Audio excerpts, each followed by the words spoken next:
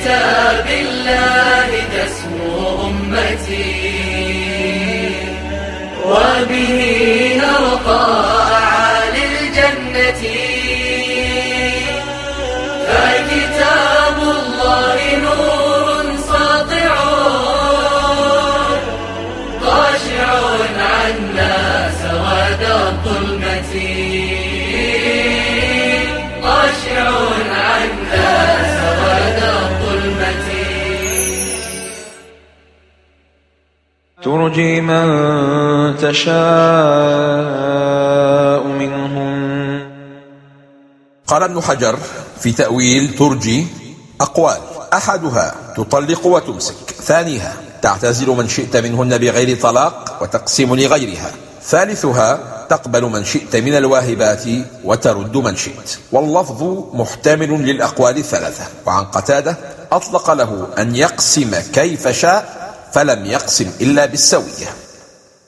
عن عائشة رضي الله عنها قالت: كنت أغار على اللاتي وهبن أنفسهن لرسول الله صلى الله عليه وسلم، وأقول: أتهب المرأة نفسها؟ فلما أنزل الله تعالى: ترجي من تشاء منهن وتؤوي إليك من تشاء ومن ابتغيت ممن عزلت فلا جناح عليك، قلت: ما أرى ربك إلا يسارع في هواك.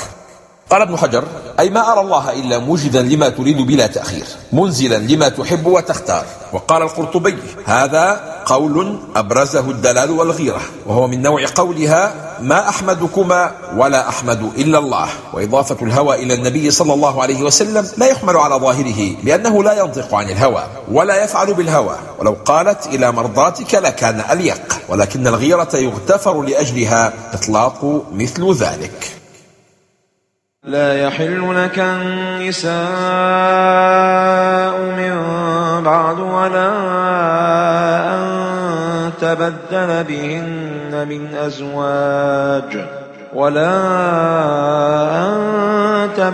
بهن من أزواج ولو أعجبك حسنهن إلا ما ملكت يمينك، وكان الله على كل شيء رقيبا. اشتملت الآية على حكمين: أحدهما حرمة الزواج بغير التسع اللائي كن في عصمته عند نزولها، وهن عائشة بنت أبي بكر، وحفصة بنت عمر، وأم حبيبة بنت أبي سفيان، وسودة بنت زمعة، وأم سلمة بنت أبي أمية، وصفية بنت حيي بن أخطب، وميمونة بنت الحارث، وزينب بنت جحش، وجويرية بنت الحارث. والثاني حرمة تطليق واحدة منهن للزواج بأخرى بدلها، وهذا من باب تكريم أمهات المؤمنين بما اخترن الله ورسوله. فإذا طعمتم فانتشروا. كن ضيفا خفيفا، ليس في بيت النبي صلى الله عليه وسلم فحسب، بل وفي بيوت غيره، فمن تناول طعاما عند من أضافه فلينصرف بعدها تخفيفا على صاحب البيت وأهله. ذلكم أطهر لقلوبكم وقلوبهن. يقول صاحب الظلال: فلا يقل أحد غير ما قال الله. لا يقول أحد إن الاختلاط وإزالة الحجب والترخص في الحديث والمشاركة بين الجنسين أعوان على تصريف الغريزة المكبوتة إلى آخر مقولات الضعاف المهازيل الجهال. لا يقول أحد هذا، والله يقول: وإذا سألتموهن متاعا فاسألوهن من وراء حجاب. يقول هذا عن نساء النبي الطاهرات وعن رجال الصدر الأول ممن لا تتطاول إليهن وإليهم الأعناق. إن تبدوا شيئا أو تخفوه فإن الله كان بكل شيء عليما. نقي قلبك من الضغائن والأحقاد والحسد والهم بالسوء والآفات، فإن السر عند ربك علانية والباطن ظاهر. لا جناح عليهن في آبائهن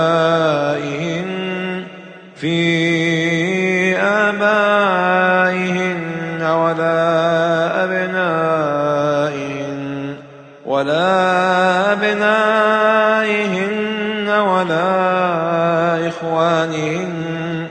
ولا إخوانهن ولا أبناء إخوانهن ولا أبناء أخواتهن ولا أبناء أخواتهن ولا نسائهن ولا ما ملكت أيمانهن. قال القرطبي: لما نزلت آية الحجاب قال الآباء والأبناء والأقارب لرسول الله صلى الله عليه وسلم: ونحن أيضا نكلمهن من وراء حجاب، فنزلت هذه الآية: لا جناح عليهن في آبائهن. فالآية لبيان من لا يجب على النساء أن يحتجبن منه. إن الله وملائكته يصلون على النبي. شاركهم نفس الصلاة، وأطلق لسانك، وثقل ميزانك، ورمم إيمانك. يصلون فعل مضارع يفيد الاستمرار وعدم التوقف، فلماذا توقفتم؟ صلوا عليه. قال الرازي: إذا صلى الله وملائكته عليه فأي حاجة إلى صلاتنا؟ نقول: الصلاة عليه ليس لحاجته إليها، وإنما هو لإظهار تعظيمه، كما أن الله تعالى أوجب علينا ذكر نفسه ولا حاجة له إليه، وإنما هو لإظهار تعظيمه منا رحمة بنا ليثيبنا عليه. ولهذا جاء في الحديث: من صلى علي مرة صلى الله عليه بها 10. يا أيها الذين آمنوا صلوا عليه وسلموا تسليما. في الحديث: من صلى علي من أمتي صلاة مخلصا من قلبه صلى الله عليه بها 10 صلوات، ورفعه بها 10 درجات، وكتب له بها 10 حسنات، ومحى عنه 10 سيئات. إن الذين يؤذون الله ورسوله لعنهم الله في الدنيا والآخرة. قال ابن جزي: وليس معنى إذايته أنه يضره الأذى، لأنه تعالى لا يضره شيء ولا ينفعه شيء. وقيل إنها على حذف مضاف تقديره يؤذون أولياء الله، والأول أرجح، لأنه ورد في الحديث يقول الله تعالى: يشتمني ابن آدم وليس له أن يشتمني، ويكذبني وليس له أن يكذبني، أما شتمه إياي فقوله إن لي صاحبة وولدا، وأما تكذيبه إياي فقوله لا يعيدني كما بدأني. وأما إذاية رسول الله صلى الله عليه وسلم فهي التعرض له بما يكره من الأقوال أو الأفعال. والذين يؤذون المؤمنين والمؤمنات بغير ما اكتسبوا فقد احتملوا. في الحديث: من ضار أضر الله به، ومن شاق شق الله عليه. وفي المقابل قال عمر بن عبد العزيز: ما رفق أحد بأحد في الدنيا إلا رفق الله به يوم القيامة. يا أيها النبي قل لأزواجك وبناتك ونساء المؤمنين يدنين عليهن من جلابيبهن.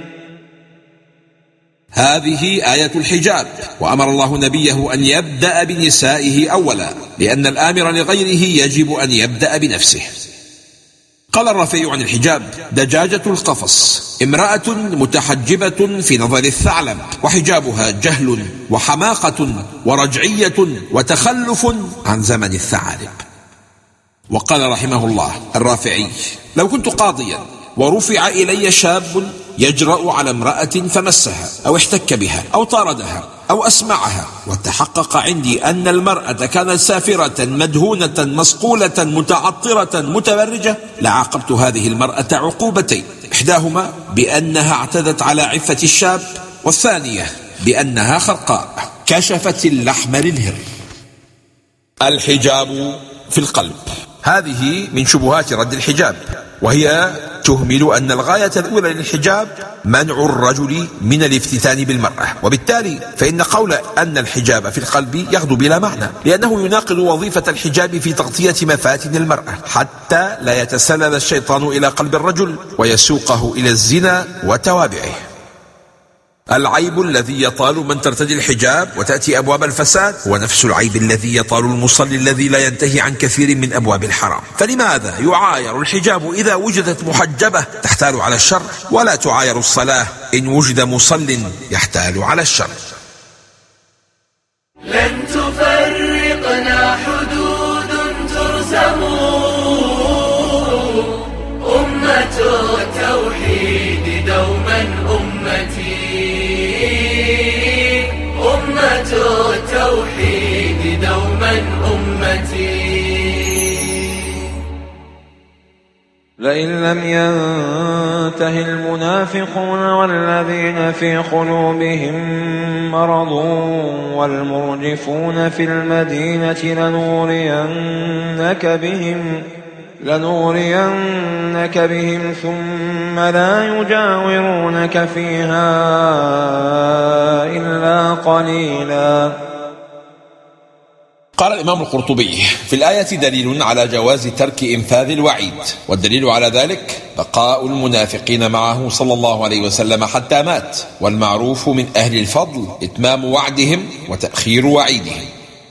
عاش المنافقون في عهد رسول الله صلى الله عليه وسلم ولم يؤمنوا به رغم سماعهم لكلامه ومشاهدة معجزاته، فكيف نستبعد انتشار المنافقين حولنا اليوم؟ ملعونين أينما ثقفوا أخذوا وقتلوا تقتيلا. النفاق ومرض القلب والإرجاف في صف المؤمنين سبب اللعن والطرد من رحمة الله.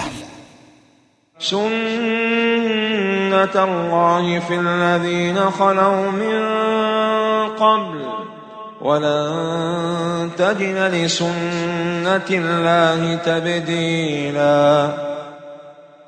السنة شرعية وهي الأحكام التي فرضها الله، وهذه تتغير من أمة لأخرى، والسنة كونية بعقوبة أعدائه، وهذه ثابتة لا تتبدل. عقوبة الله لأعدائه واقعة لا محالة، لكنها تختلف في موعدها ونوعها. لا بد للمخالفين من عقوبة دنيوية أو أخروية، وهذا من السنن الكونية.